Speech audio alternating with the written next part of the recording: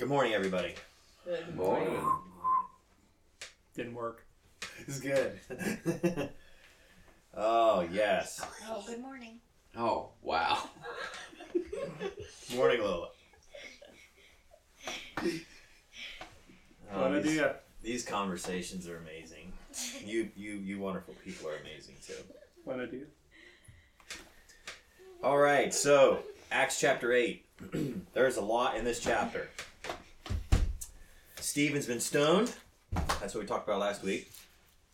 Saul goes on a rampage, starts arresting people and throwing people in jail and killing people. Most of the believers scatter and run like flies. Run like flies? I don't think that really makes sense. Fly like flies. Cockroaches. Scatter like cockroaches. There you go. Yeah. But there's a few disciples, they're really crazy. They stick around. Plus it's a mutant fly. There's a sorcerer named Simon. How about it? He's getting involved in this action here in chapter 8. But what do you think about him? He's a for-profit organization, isn't he? Mm-hmm.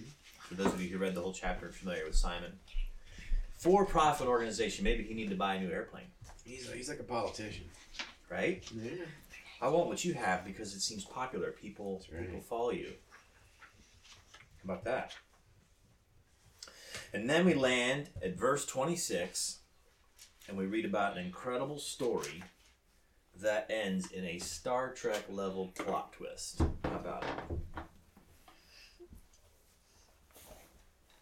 So what stood out to you overall in this whole big chapter before we get into the conversion of the Ethiopian official, which is the topic of our discussion today? What do you think?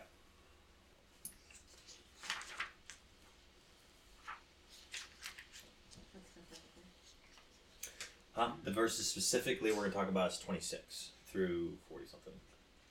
But overall, if you read the chapter, the sections about Saul, the persecutor, Philip in Samaria, there's a lot there. Simon's sin, a lot of big stuff. Well, it sets the stage for a lot of things. It does. Yeah, absolutely. You know, to see what kind of zealot Saul was, who turned into the Apostle Paul. You know. Mm-hmm. Interesting fun fact about that. So we know Saul turned into the Apostle Paul, and he was standing there collecting all the coats for the different people who were stoning Stephen, and all that was going on.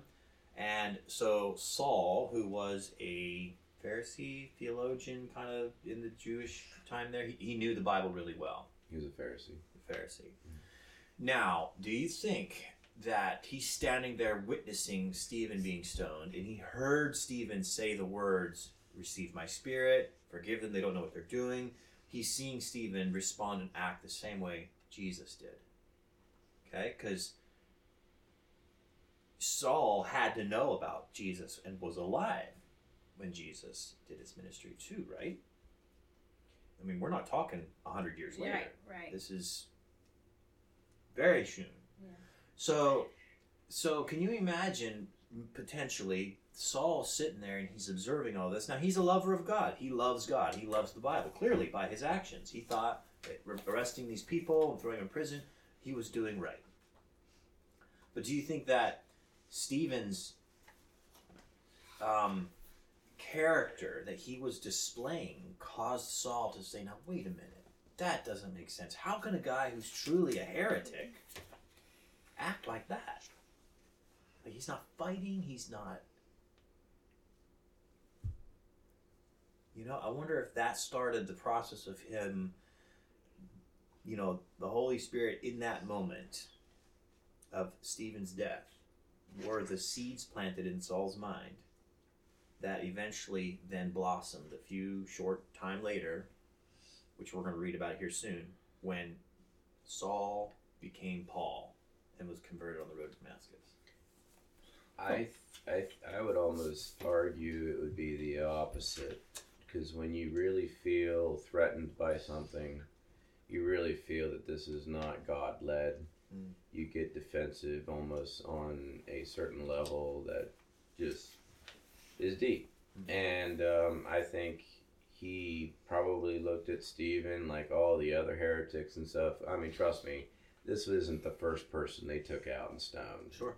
Okay, so they're good at that stuff. Yeah, that's since the olden days. That's the way they did it. Exactly. Yeah. So, by and large, he wasn't converted to Christianity or anything at this point. He was very much, to the story of Christ, he was very much opposed to it. And so I think what you're seeing is the other side of the coin, where you're seeing where he comes from.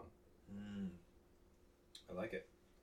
Yeah, I just wanted to sprinkle a little bit of a conversation about Paul because, building up to when we do actually start digging into Paul more heavily later on here in a few weeks, about maybe enrich the conversation and some things to think about. So jumping down to verse 26, Acts chapter 8, verse 26 through 40, the conversion of the Ethiopian official. This is an amazing story. And I'm really looking forward to seeing what we can unpack in it. So, Mom, would you be willing to read 26 through 30, please? An angel of the Lord spoke to Philip, "Get up and go south to the road that goes down from Jerusalem to Gaza. This is the desert road."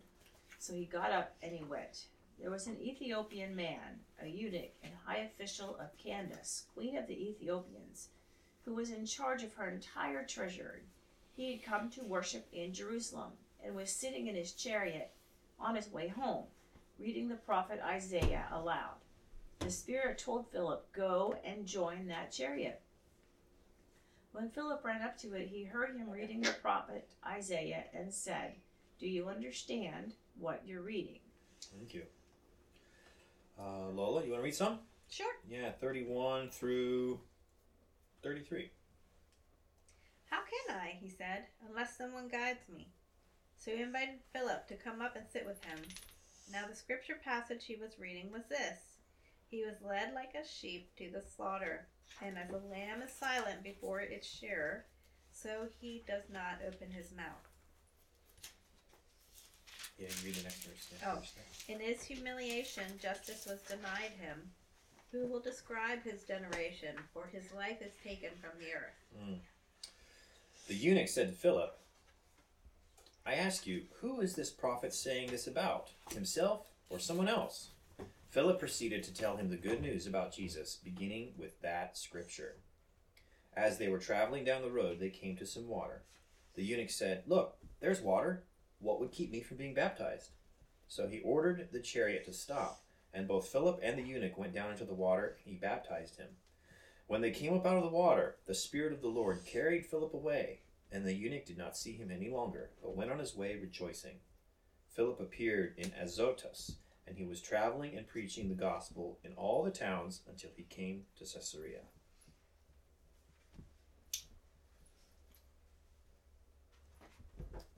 What comes to mind?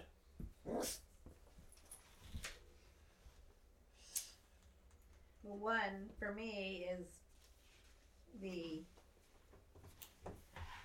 traveling, the instant traveling, and actually Mark and I were talking about this earlier, because as a child, you grew up with all the Sabbath school stories and biblical stories, and what I perceived was different. It was perceived as yes, it was a miracle that the jailers, the doors were open and the jailers were asleep, or you know what I mean, or whatever other miracle there was, but it was never the thought that it could instantly be, they're just out of there, and and as I read it more, it's like, wow, how did I never catch that as a kid? You know what I mean? Because even though it was a miracle, it's like very different. It just really shows other level of power or otherworldly sense. Things we don't understand. Yeah. Yeah. Absolutely. And well, that same thing happened to Jesus a few times, didn't it? Yeah. Jesus was somewhere and then he wasn't. Right. Think about the apostles in jail. All of a sudden they weren't. From a military perspective, you fall asleep on duty, that's an executable offense. You deserve to be shot because you put everyone in danger. Now imagine everyone falling asleep and letting these people walk out. That whole battalion would have been executed. And so it's from a military perspective, it's so they had to have been teleported out. Crazy. Beat me up, Scotty. Mom, you want to comment? It amazes me the level of trust in the activity, the miracles, the energy of the Spirit moving. When they had some crazy stuff going on, you know, the healings, the being rescued from the prisons, the people showing up here and there, the gift of the tongues. There was just like such crazy things going on, but they weren't afraid of it. The new believers, they weren't afraid of it. It's almost like they anticipated, they expected it, they relished in it. Whereas today, when stuff like that happens, we question. We don't lean into that. We don't trust that as much. Yeah. You know. Yeah, because you know the eunuch was baptized, and he didn't see Philip anymore. Yeah. But it's like he didn't even care about that. He was so happy he was baptized and receiving, you know, that, I guess, that eternal, I don't know, I'm trying to say it, but They lean into these experiences, you know. Joe, you have a comment? No, I'm just listening. Okay. Angel or Sarah, do you have a comment? Anything to add? Check out verse 32 and 33. This is Isaiah 53, 7 and 8. That's what the Ethiopian was reading. But I want to focus on specifically 32 real quick. And I want to guide us through some questions. Well, maybe before that, 31. The Ethiopian said, all right, let's back up again. Man, maybe we should start at the top. Verse 30. Philip asked the Ethiopian, do you understand what you're reading? The Ethiopian, well, how can I? Okay? So, how many times do we as Christians give someone a Bible? Hey, read your Bible. But we expect them to understand what they're reading sometimes. How can they? Okay, I think that's a lesson in and of itself. And the Ethiopian says, unless someone guides me. Okay? So, I think that's great. Now, move to 32. Now, the scripture passage he was reading was this. He was led like a sheep to the slaughter, and as a lamb is silent before its shears, so he does not open his mouth. What's being described in that verse? It was persecution before the Sanhedrin. Yeah. So, to an uneducated Ethiopian, what would he understand that to be? What is being described?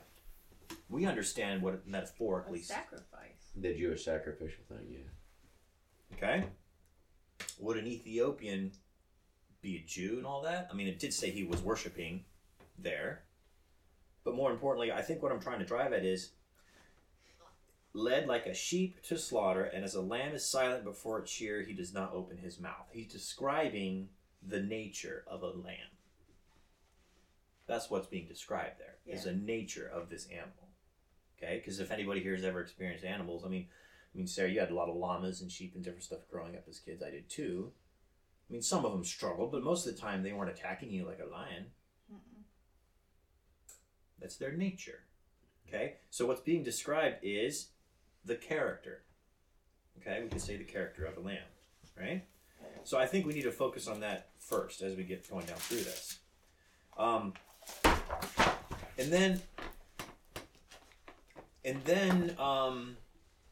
Well, verse 33, does anybody have have a struggle with what that means. In his humiliation, justice was denied him. Who will describe his generation? For his life is taken from the earth. What does that mean? Justice was denied Jesus. They killed him. They said, we can't find any fault in him. He was a humble servant of God. Mm-hmm. And was it Pilate had said, you're gonna have to take him. I'm washing my hands. I don't find anything wrong with this man. Mm-hmm. Okay. So but justice was still denied him. Mm-hmm. Well, first of all, they arrested him during the night, which was even against the laws of, like against their own laws. They actually arrested a person, like during the night, like during the cover of night, so people want to know. They're not, and I guess they're not supposed to arrest. Right. They got to do it up in public, Yeah. like during daylight or stuff, and they actually just chased them during the cover of night. So can you see the parallel then? Isaiah's writing here, he's describing the nature and character of a lamb, and he's putting it parallel to what happened in Jesus' life. And he's describing a situation as a lamb doesn't fight and all this kind of stuff. So Jesus didn't either. He's making a connection, a parallel between the two natures or the two characters. Right? Is it safe to kind of... Well, that's what 53 is all about. Yes. That's what it's all about. So Isaiah 53 is really powerful. It's essentially telling the story of what's going to happen however many hundreds or thousand years later. Yeah. To the T. And that was a metaphor that they could all understand. Mm-hmm. They were all shepherds and fishermen. So they could relate to that because Mm-hmm. That was the shepherds. Testament they had. Yeah, That yeah. wasn't the Old Testament, it was the The Testament. one they had, yeah. I also want to point out that the eunuch official was a seeker. Mm. So his character was also seeking truth and, open to, I'm sure this wasn't the only subject he was open to, but, the fact that he was open to understanding what this meant, what this mystery was, it just reminds me of us. How many of us think we know it all? We're here, we know it, but aren't open to hearing what else God has to tell us.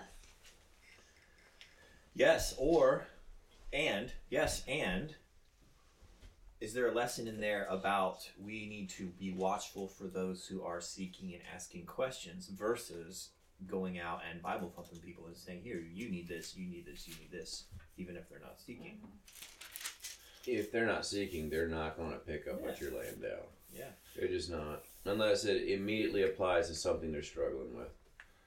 Unless they... That's the Holy Spirit doing that. There you go. They're not going to open up to it. They're just going to be more closed-minded yet. But do you give up on those people? What is your solution to that? Because it doesn't seem like the right thing to do. Do you give up? It's not the right question to ask, I think, is do you give up?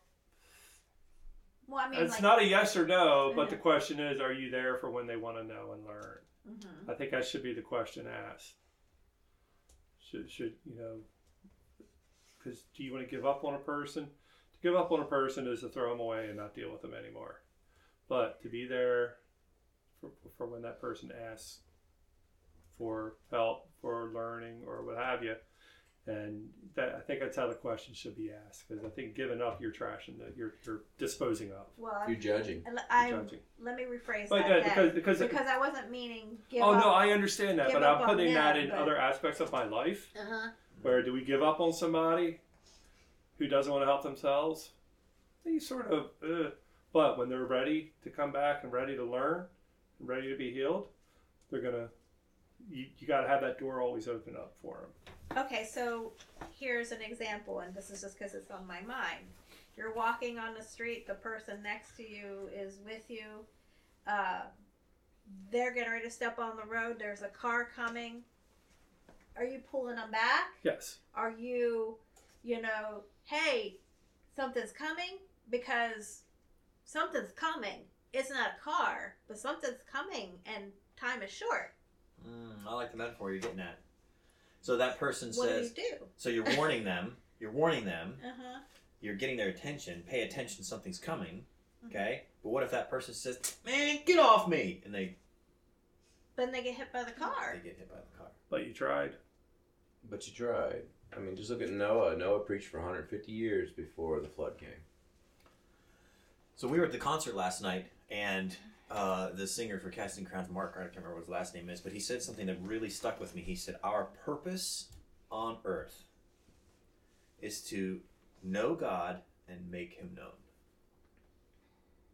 To know God and make him known. And he talked about that by some people, and then he kind of connected that with the idea of like ministry. People need to find their ministry and get into this ministry and do this kind of stuff. He kind of said that your ministry is, maybe you can help me with this, Sarah. I can't remember if you remember the point that he was talking about, but I should have written it down. It was really good. What you do, medical, school, construction, whatever it is, what you do is the ministry where you make him known. Yep. That concept. It was really profound. So I think to the point of this conversation, we should, our purpose is to live life always revealing who God is, making him known in our life. And the more we come in harmony with that, the more people will be drawn to us because they're seeking, or the more people will oppose us because darkness loved, evil loves the darkness more than the light. Kind of the concept. Well, I think this story with Philip and the Ethiopian is a good guide. The Ethiopian was seeking. Mm-hmm. He was, like Lil said, he was a seeker. He was seeking. God knew he was seeking. Just like God knows every person out here in your sphere. Each of us have our sphere of people that we hang out with every day. God knows in your sphere or who you come across that's a seeker.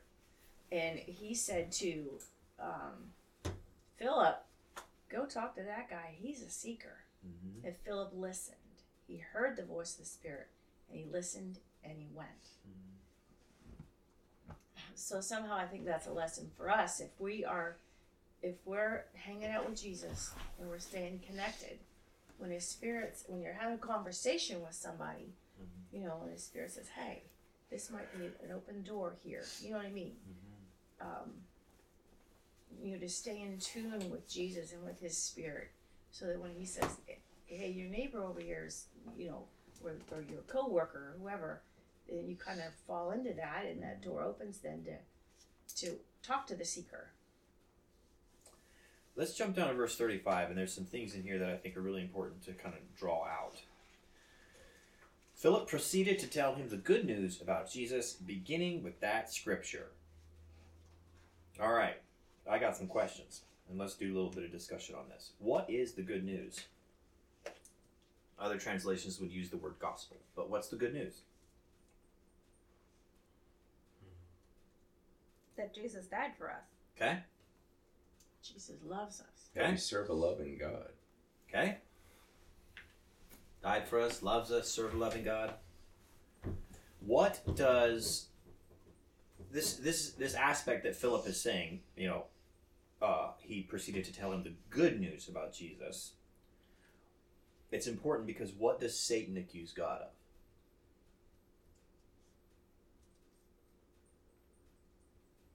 Being a dictator. Dictator. Controlling. Controlling. Arbitrary. Can't trust him. That's what Satan accuses God of. He's not actually loving. Mm-hmm. Okay? So, then what's the good news? I've come to show you the Father. And Satan's wrong. To reveal the truth about God. That God isn't like that, and Jesus came to give the evidence, right? So, Revelation 14:6 expounds on this idea of good news a little bit more. check this verse out. And I saw another angel flying through the sky carrying the eternal good news to proclaim to the people who belong to this world, every nation, tribe, language, and people. The eternal good news, right? So what is the only thing that's eternal? God. God. That's the only thing that's eternal. So if the good news is Jesus died for your sins, can that be true? Yeah. No. Jesus didn't die eternally for your sins. No. Right. So these are some interesting questions. The effects last eternally. Eternally future, but not eternally past. Correct. Right? So we got to think about it in that lens. So if God is eternal, then isn't God's nature or character also eternal? Mm-hmm. Right? Do you see where I'm going with this? Because Satan came up with this idea that the reality and the truth about God, that all the heavenly hosts who existed pre-creation of this earth, you tracking? All the angels, Lucifer, everything that existed before earth was created. Okay, that's when sin originated. Satan started lying about God's character, even with all these other heavenly hosts having evidence of who God was. They dwelt in the presence of God, right? The Bible tells us that a third of the angels believe Satan. All humanity, from Adam on, believe these lies. We all believe this lie. When we believe a lie, what do? If you believe a lie, you seek to protect yourself. You don't trust something. Okay, that's a lot of what happens there. The essence of sin is selfishness, protection of self, right? But God says, I love my creation so much that I will freely sacrifice self for all eternity future and become like us, sitting around this room. God says, I'll walk with them, I'll talk with them, I'll let them touch me, I'll even let them spit on me, hit me, and kill me. Okay? But here's what's even more important. God doesn't say, I'm going to let the Chinese do that, or I'm going to let the Indians do that. Remember we talked about this last week? Who did God come to?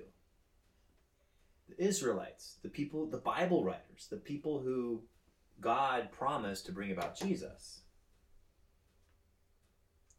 So God said, I'm going to go to my people, and I'm going to let them lead me like a lamb before the slaughter. And I'm going to let them kill me. And you're going to see what my nature is all about. I'm going to demonstrate the evidence.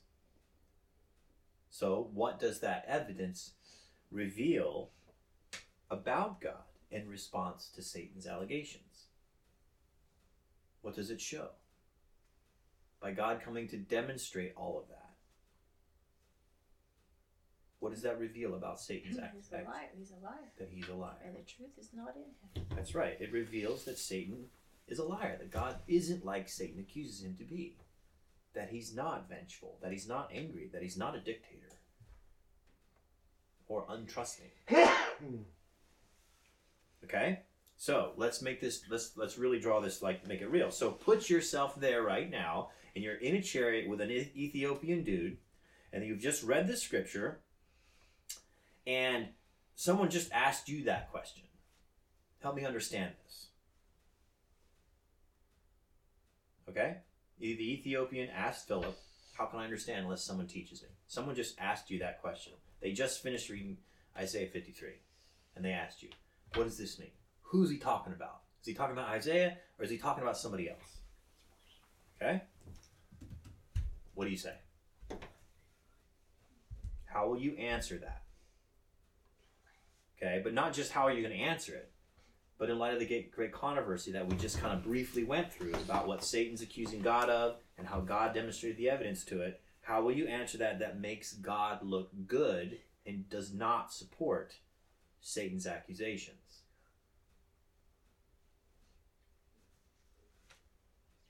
It's by your character and your, because as you get to know God more, your character is changing. It's molding. It's that's the law of shifting. worship. Yes. But in a good way. Yes. You're being molded into you know, not that you're God, but in a way, the way God wants you to be. He's molding you. So your character is like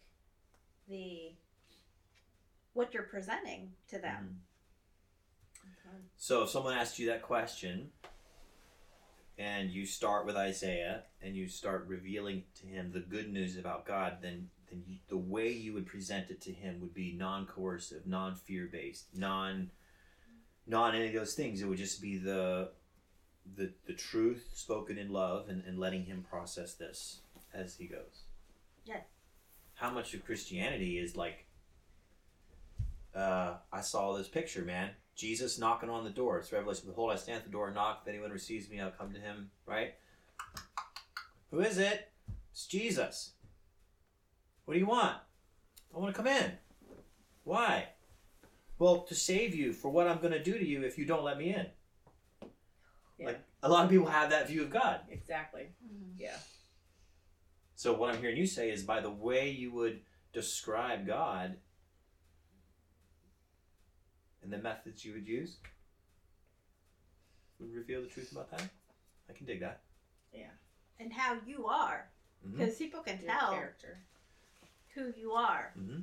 You know? Right? To know God and make him known. Yeah. Kind of a concept. Yeah. Interesting how Philip didn't take him through a 26 lesson Bible study to get him to understand the doctrines of the church before he was baptized. How about that? I've been wanting to say that. Been wanting to say that. Yeah, and I'm biting my tongue. yeah, and you know, also interesting is he specifically asked about that one question. Mm-hmm. You know, what question? And he met him there, and that is how Jesus is with us. He meets us where we are. Amen. And he works from there. Mark's got a comment, and we'll go over here too, see if Sarah and then have something. The Ethiopian was way down the line of studying. If he had a particular question about Isaiah 53, he had been reading a while. So, as you worship or as you study and as you get into these scriptures, you're going to be changed. So he was ready for it. He didn't have to go through a 26 study, because you pull someone off the street that doesn't know anything about God, you really should lay the groundwork on what the Bible says about the Creator. So I think it's a different aspect to delineate just this random Ethiopian in a chariot, but he had a specific question about Isaiah 53. How many people off the street would have that question? And then, so the guy in the chariot was waiting for that V8 moment.